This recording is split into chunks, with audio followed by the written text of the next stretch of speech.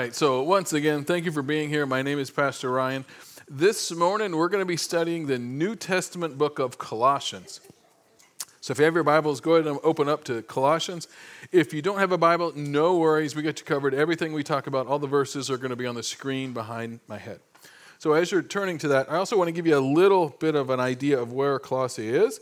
We can go to our first slide. So as you can see, here's the Mediterranean Sea. Or over here is kind of Africa. Here we got Jerusalem, Damascus. You keep going around. There's Antioch. And up there is Colossae. In the middle, it's in modern-day Turkey. So that's what we're talking about, that area of the world today. Now, for starters, the gentleman who wrote this book, Paul, likely never even visited this city. Right? But we do think this particular city, this church, was started by one of his followers, someone who he had taught up, a man named Epaphras, and we're going to talk about him in a little bit in verse 7. So now, the reason I bring this up about Paul, that he may never have visited here, is because this is simply a great example of how the gospel is spread. Okay? Jesus had taught the disciples. He raised them up, increased their faith, and then he sent them out and said what? Go and make more disciples. And so that's what Paul did. This gentleman named Epaphras would have been discipled by Paul, met Paul on one of his missionary journeys, learned about Jesus Christ, and then Paul sent him back to the area he was from to do the same thing. And so that's what this is about. He went back, planted a church, and then at some point in the near future, Paul writes a letter to this church, which is what we're going to study today. This letter to this church is to help them grow in their faith and stay focused on Jesus Christ. So it's really, really cool. So let's jump in with Colossians chapter 1, verses 1 to 4. And this is what it says. Paul, an apostle of Christ Jesus, by the will of God, and Timothy, our brother, to God's holy people in Colossae, the faithful brothers and sisters in Christ, grace and peace to you from God our Father. We always thank God, the Father of our Lord Jesus Christ, when we pray for you, because we have heard of your faith in Christ Jesus and of the love you have for all of God's people. Now, this is a good opening for a number of reasons. Number one, the people of Colossae maybe have only heard of Paul. Right? Maybe just a little bit about him. Maybe only heard a little bit about Jesus Christ. So he's starting off by giving them his spiritual resume, basically. He says, listen, I'm Paul. I'm an apostle of Jesus Christ by the will of God. Now, the word apostle means one who is sent. So he's saying specifically he was sent by Jesus Christ, the Messiah, to share in the good news. He's saying, this is my calling, this is my job, this is what I do, my whole life's purpose. And further, I'm being sent by God the Father through his will. So his overall point is he's not doing any of this by his own will. This is not his church. This is not Epaphras' church. This is the church of Jesus Christ, and he's being sent by Jesus through the will of God the Father. He's also saying this because he has no authority here. The authority that he's going to claim is through God the Father and through Jesus Christ. So while we may need a little bit of an explanation in this, the people in this town in Colossae, this would have meant a whole lot. It would have carried a lot of weight when they studied it, when they read it in church. They would have paid attention to his spiritual resume. And then his teachings, what he's going to tell them, would then become guiding principles of this church. Now, the other reason that Paul is so specific about his spiritual resume in the opening letter and the opening lines is because of some of the problems that were occurring in this church and in that particular area. There was something going on called the Colossian heresy, and what this involved was people in this area would learn about Jesus Christ, but instead of letting go of their old ways, they just jammed Jesus Christ in there with everything else they believed. So it was still possible to worship Zeus. They also did angel worship, believe it or not. And so what they do, so imagine this is like their living room, and they have a mantle. And they have a little statue to Zeus, statue of Archangel Michael. They kind of move some things over, and then they just jam a crucifix up there with everything else. So they keep doing the old stuff, and they just kind of force Jesus in there, right? They have their own services to Zeus, Michael, whatever they do, and then they also pray to Jesus Christ. So they're kind of just mishmashing everything. And this is called syncretism, where you just kind of bring it together. And believe it or not, this actually does still occur today. Specifically, I don't know if you've heard of the Unitarian Church, the Unitarian Universalist Church. But basically, within that denomination, you can believe anything you want, including Christianity, and all of it's okay. It all just kind of blends together and everything's, and all ways lead to heaven. But of course, that's not true. There are some huge problems with that. And the main one is you have to ignore some very specific things that Jesus himself said. Okay? So let's look at one of those. This is from John 14, verse 6. Jesus answered, I am the way, the truth, and the life. And then you guys read the last part. No. Now, for just a moment, I want everyone just to pause and just look at that. Notice in this verse, it's not up to us if other religions are valid. Jesus is not asking you to give your opinion on what he just said, right? He's not putting you in the hot seat to give your own personal judgment and tell other religions are true and false. Your opinions actually don't matter. See, Jesus decided this for us. He said, I am the way, the truth, and the life. So according to his own words, you cannot put Christianity alongside any other religions. You can't, right? And it's not because I said that or you said that. It's because of who said that. That's what this is about. And let's be honest, is that vague? Yeah. Can you find any? I'll give anybody a Snickers bar. Can you find a loophole in this? No, it's not. It's just, it is what it is. And that's the point. It's very clear. And what Paul was doing back then, and it matters today, is saying, I am sent by this guy to teach about him. That is my calling. I saw Jesus with my own eyes. He called me to share the gospel. So what he's doing, this is a great way to start this letter.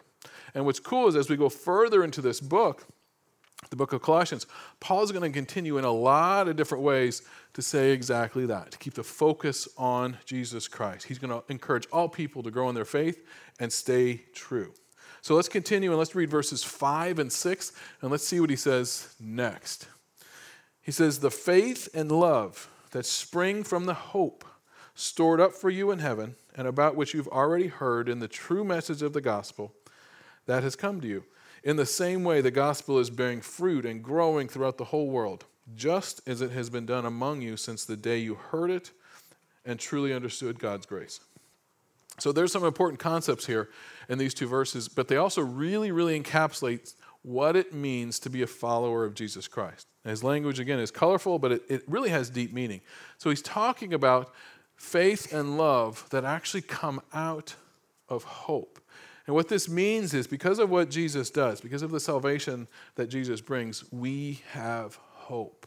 All right? We have that. We can look forward to our future.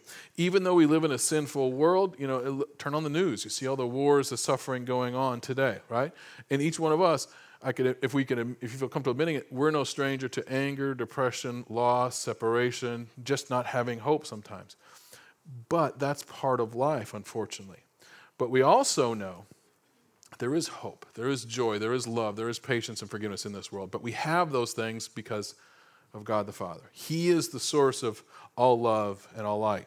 And so what Paul is doing, he says our hope points forward to what we have in Jesus Christ, to our eternal home where there is no sorrow, anger, and pain. And he's saying all of that comes from Jesus Christ. So then the other issue that he's talking about is, well, how do we hear about this? How do we know about this? Because of the gospel, because of the good news. In verse 6, he says, this news, it's so good that it's bearing fruit, meaning it's being productive. It's bearing fruit out there in Colossae, and it's bearing fruit throughout the world. And this means other people are coming to believe. They're turning away from their sins and their old religions and believing in Jesus Christ. And we know that this wasn't hyperbole. We know he wasn't blowing things out of proportion because it was happening back then, right? And even today, look around this church. We are here because of what was going on back then.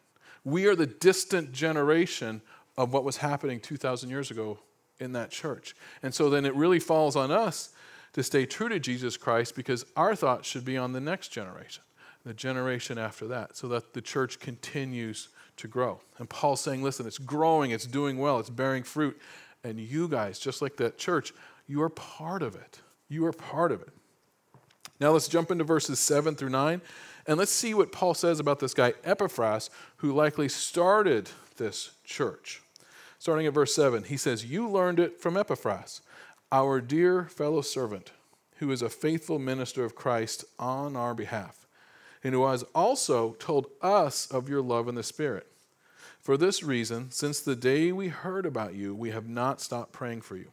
We will continually ask God to fill you with the knowledge of his will through all the wisdom and understanding that the Spirit gives." So Epaphras, again, was likely from this area of Colossae. We believe he met Paul somewhere on one of Paul's missionary journeys, and then he came to believe. He grew in his faith, he was trained up, and at some point was sent back to this area to start a church, right? Which is really, really cool what's going on here. And Paul says in verse 7, he's actually now heard about all the stuff happening in Colossae. He's heard about their love and their faith, their dedication, and it just simply warms his heart.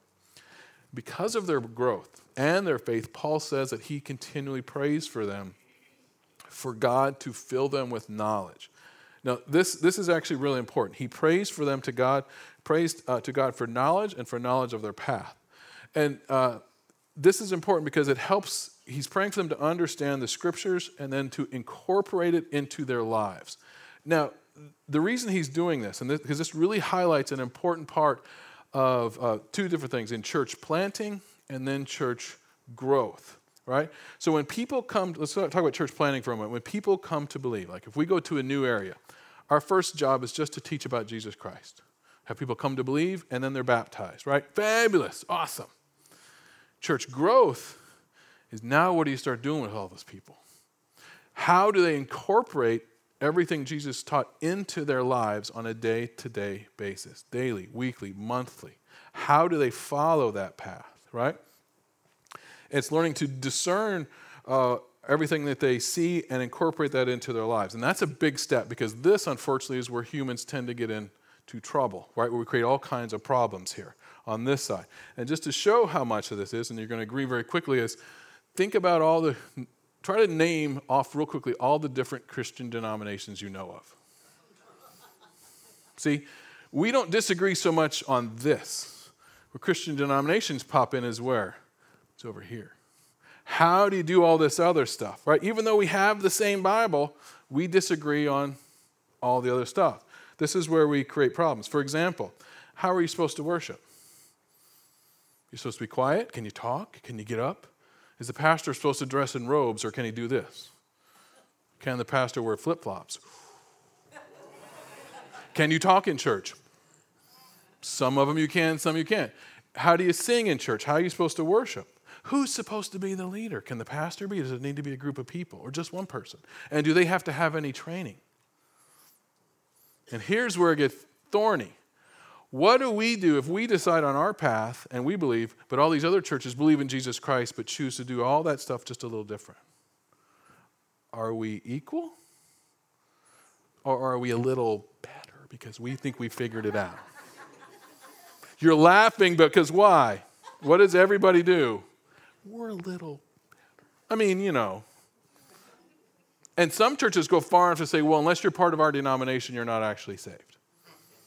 Do they not? So again, coming to Jesus tends to be, we can still mess this up too, but it tends to be the easier part. The harder part is that we always mess up is how do you do church over the long term? And so, Paul is uniquely intelligent. He has a great understanding in the problems that occur over here. And that's why he's praying for understanding in the Spirit. Understanding. He's praying that the early church will stay focused on Jesus Christ, focus on what actually matters, and don't worry about the other stuff so much, right? The stuff that divides us, that creates hierarchies and division, it happens. The stuff that has no bearing on whether or not someone is actually saved or not, right? He wants them to know Jesus Christ, and that's it. It takes knowledge. It takes humans putting aside their fears, their wants, their biases, and just simply focusing on Jesus Christ. Again, that kind of sounds simple in a way, but we're also usually not very good at that. So what Paul is doing is showing genuine concern for a baby church that's growing, that's going to impact a lot of people down the road, and he wants them to get it right. And just to show this is exactly what he's trying to accomplish, let's continue and read verses 10 and 11. He says he's doing this so that you may live a life worthy of the Lord and please Him in every way. Not man, not your neighbor next to you. Please God in every way. Bearing fruit in every good work, growing in the knowledge of God, being strengthened with all power according to His glorious might, so that you may have great endurance and patience. And this is beautiful because this is almost like a first draft of a mission statement for the future church, right? I don't know if Paul was trying to do that, but that's kind of what it looks like. He wants Christ followers first to live a life that is pleasing to God. He doesn't want us to worry about pleasing man, but pleasing God. He wants us to bear fruit, which means we're doing good works. We're living things out. He wants us to grow in knowledge of the Lord. He wants us also to have strength and patience so we can endure. Now, when he says endure, he doesn't mean to simply survive. He means to thrive, right? He wants the church to shine like a bright spot in a dark world. He wants the church to draw other people in, and that's a very cool concept. And what's really neat is that was the purpose very, very early on. That's what they were trying to do, to bring people out of their old lives, have them learn about Jesus Christ, and then begin to follow Him. Now, if you don't mind, we're going to jump ahead just a bit to verses 15, 16, and 17. But as we read these, I want you to do something different. I want you to put yourself into this first century church in Colossae, okay? Now, as you do that, I want you to remember the New Testament has not been written yet. So we all know that, New Testament, we know how things end, we know all the stuff in between. You had a Bible, you got the Bible app on your phone, for just a second, forget all of that. Forget all of it. The only thing you may have heard about Jesus Christ is word of mouth, little bits. The only thing you may have heard about Paul is word of mouth, little bits, all right? And keeping that in mind, what he's going to do is he is going to try to teach us about Jesus Christ from the beginning of creation to the end. Cover all things very succinctly, without going into like 20 chapters and getting deep, just so we who don't know that much can get a really good idea of who Jesus is, right? So that's where he's going. So keep that in mind, and let's read this because this is really cool. So it's Colossians 1, 15 to 17. Again, we don't know anything about Jesus Christ, just little bits. He says, the Son is the image of the invisible God, the firstborn over all creation. For in him all things were created, things in heaven and on earth, visible and invisible, whether thrones or powers or rulers or authorities, all things have been created through him and for him. He is before all things, and in him all things hold together. Ooh, that's kind of heavy, right? But he's also, let's be honest, he's kind of encapsulated. He's not minimizing Jesus, but he's putting him into a way, like into a box that we can kind of wrap our heads around and understand from beginning to end and how it all plays together. For instance, he says, we can't see God the Father, but people actually did see Jesus Christ. They saw him. Paul saw him, right? People ate with Jesus. He went into their homes. He walked around. You could talk to him. It was really cool, right? And yet he's the physical representation of God the Father. He was before all things, which means he wasn't created like us or like the angels. He's different. He's always existed. And yet the real cool thing, I think, at the end is through him all things are held together. Right? Now that is some cool stuff. And that, again, heavy duty. And so what he's doing is providing just enough detail so, again, we can begin to wrap our heads around who Jesus Christ is. It's a kind of like the story of creation, because in that story, in the story of creation, God does not go into any heavy-duty detail. He doesn't talk about DNA, RNA, gravity, math, physics, chemistry. He doesn't do any of that. He gives us enough information to tell us what he did so we understand him. He doesn't go further. Like, for instance, go back and read it sometimes. He says, day 1, I did this. Day 2, I did this. Day 3, this. 4, this. 5, this. 6, this. 7th day, took a little break. But that's what I did. Right? And the whole story covers like 2 pages in your Bible. So God did not try to tell us how he did it, just, I did it.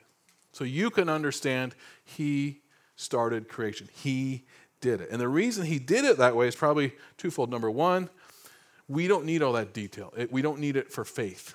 If you had all the details like the recipe, you don't need faith. So that's why it's called faith. We can believe without all that detailed evidence. Number 2, even if God did provide the recipe, there's no way we could understand it. There's no way we could comprehend the math, the chemistry, the physics. It's just too beyond our needs, right? So even if it was written down, it wouldn't matter. And still, let's be honest, even if it was written down, parts of it, I mean, we tend to argue over all kinds of stuff, don't we? People still argue today over whether the earth is round or flat. I mean, there's all kinds of stuff we just simply can't agree on. We argue over stuff that's actually on video, whether or not it actually happened. Humans are just, they surprise me sometimes, but we do. And so that's not on God, that's on us. So here's where Paul is going with all this. Paul is in the business of creating disciples and planting churches. And so now that he gave this background on the big stuff on Jesus Christ, the heavy stuff, right, how everything was created through him, now he's going to add a few more details to make sure that we understand the church is built on Jesus Christ. Okay? That's the foundation. He doesn't want the church built on Epaphras, on him, or anybody else. Right? It's going to be very, very clear what he's saying. Let's read that, verse 18. And he is the head of the body, the church. He is the beginning and the firstborn from among the dead, so that in everything he might have, what word did he use? Supremacy. So clearly, right, without giving any space or room for discussion, he says Jesus is the head of the church. He's the beginning, the firstborn, the beginning, the end, the big cheese, the head honcho. Everything is about him so that he might have what? Supremacy in all things. Does anybody have any questions on that? Is that vague? Can you sneak anything else in there around that? No, and that's his point. Everything else needs to go off by the wayside because he knows human beings, right? He knows what we do. Nothing is supposed to supersede Jesus, what he taught or how he lived, right? Living, dead, past or future, it doesn't matter. And we need to understand this was some of the issues that come up are not unique to Christianity. Jews had their own issues. They struggled for a very long time, and even today to a degree, with the legalism, following the law, right? And there's even a struggle within Judaism. It was occurring back then between the Pharisee group and the Sadducee group. I don't know if you've ever heard those two. The Sadducee group was more of kind of like the elite group, and they followed a very, very strict interpretation of the written law. If it wasn't written down, whatever's written, that's blank. There is no way around it. That's it. They also did not believe in an afterlife. When you die, that was it. It was like a candle going out, your flame. There's no soul. You're simply done. The Pharisee group, of which Paul was a member, believed in the written law, but they also believed in the oral traditions and the oral interpretations and the law. But they also believed in an afterlife. So within Judaism of the day, they did not agree on what happened when you die. They couldn't agree. They didn't know. Right? So Paul knew this. Since it happened with the Jews, it was happening then, it was likely to happen with this new church with Jesus Christ over time. So what he's going to do is make every effort to make sure it simply starts out on Jesus Christ alone. He wants everybody to stay right there in the center. Right? And to help in this process, remember, Paul is teaching a large group. He's writing a letter to a large group, and he knows this is going to impact generations down the road. He wants to give it legitimacy. He wants to make sure that this is coming from God the Father. And this is what he says in verses 19 and 20.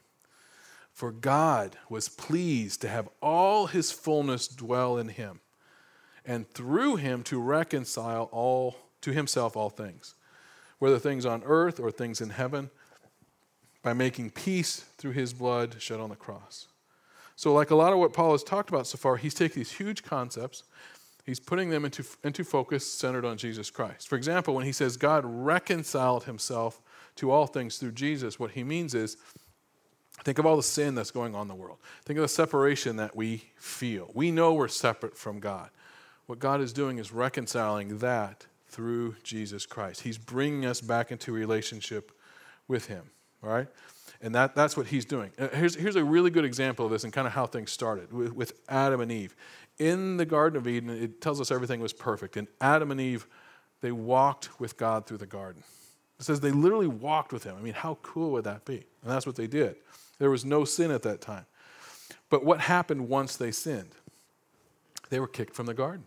They were kicked from the garden permanently, never to return. And now that they're separate from God, now they would know pain, they would know hunger, they would know death and sin. It tells us they would need to work the ground and battle thorns and weeds under the hot sun to try to provide for themselves. And this was the great separation that has existed from then till today. And God has always been fixing that, providing a way out through Jesus Christ. That's his point. And to prove this is exactly where Paul is going with this, look what he says next in verse 21 and 22. It's like perfect. Once you were alienated from God and were enemies in your own minds because of your evil behavior, because of sin. But now he has reconciled you by Christ's physical body through death to present you holy in his sight, without blemish and free from accusation. Right? So that's just everything we've just been talking about. And so what I was going to try to do next is encapsulate everything we've been talking about into a more modern way to help us understand. So this is going to be our point for today. This is what this is about. Let's go to our next slide. We are responsible for the disease that is sin, and Jesus is the cure for that. And it's very simple, very to the point, but yet that's what this is about, right? And throughout the Bible, we see humans struggling with that, trying all different ways to fix that or address that. Different gods, different religions. Even today, people try to alleviate the problems of sin, separation, all that kind of stuff through money, addiction, you name it. There's all kinds of ways. We will never achieve that happiness. We will never achieve fullness until we know Jesus Christ and truly belong to God. And what this is about from the whole Bible is the beginning to end is God repairing that relationship. Right? And to help us understand God the Father's role in all this, he really has two roles in this big, expansive story. Number one, he's the creator of the world. He gave us the law. The law helps us to be judged. But he's the only one who can judge us and be fair and truly see into our hearts. And that's his first role. The next role is in God being our Redeemer and our Savior, fixing all that we have done wrong. Right? And this is where Jesus Christ comes in. Now, having covered all that, this is where Paul makes it personal. This is where he's going. Because just like here in church, you can sit back in church and go, oh, yeah, sounds great. Oh, great. Totally agree with that. Yep, sounds good. But Paul's going to do next is make it personal. This is what you have to do. Because it's one thing to sit here and go, yeah, great, great, and then go right back out to your normal life like nothing ever happened. Like going to the movie theater. Oh, that was cool. And then you just go right back. That's not what Paul wants. He wants you to hear this and internalize it. Make it part of who you are, okay? We have responsibility here. So this is what he says in our last verse for today, verse 23. Look at the first word, if. If you continue in your faith, established and firm, and do not move from the hope held out from the gospel. This is the gospel that you heard and have been proclaimed to every creature under heaven, and of which I, Paul, have become a servant. Now, the big word here is if. If you continue in your faith. If you choose to do this. And please pay attention because this is very important here. Nobody forces you to do anything. You make your own choice. And just like we talked about when it comes to planning a church or bringing new people to the faith, it's a great thing for having them come to believe and be baptized, right? Fabulous. But what about for the rest of their life? Every day, they're going to see a variety of options to follow Jesus or not follow Jesus, or kind of go back and forth, a little bit of everything. This is about making Jesus central to your faith, to your life, and you choosing him among lots and lots of other options over the course of your life. See, that's what this is about. That's what he's trying to get to, right? You have lots of choices. Now, there's this really cool story in the New Testament, and this has always stuck out for me, even when I was younger. There's a story of this young man, and he had this chance. He just saw Jesus, and he just walked right up to him and asked a question. That just blows my mind that he had, we will never have that opportunity on this earth, but he did. He just walked right up, and it's in Matthew 19. The story goes, this dude was rich. He was a rich young man, walked up to Jesus. We don't know if Jesus was doing, but he just walked up and said, hey, I got a question. I've kept the law my whole life. I've done an awesome job at it. Nailed it. What else do I have to do to get into heaven, to be perfect? That's a good question. It's a little ego side, a little too much on the law, but he's still a good question, right? And he looks at Jesus and says this. And you know what Jesus' first word back was? If. If. If you want to be perfect, if you want to get into heaven, Sell everything that you have. Get rid of that money. Give it to the people who need it. And then I want you to follow me. There's your answer. And then it would have been quiet. And the story goes, the rich young man was like, high five, I'm totally in. No, I'm kidding. He didn't happen at all. What did he do? He went away sad. He lowered his head because he couldn't look Jesus in the eye anymore. He knew that price was too high. He wasn't willing to do it, so he walked away from Jesus. And Jesus let him walk away because it's a choice. If, that's what Paul says, if. That's what Jesus says, if. If you want to follow me, this is our personal responsibility. Like I said, you can come here to church 20, 30 years and be like, oh, that was good, powerful stuff. Oh, oof. And just go right back to what you're doing before and never change. You haven't decided. So Paul wants us to get there. Jesus wanted that man to let go of everything and just trust him. But let's be honest. That is a tall order, is it not?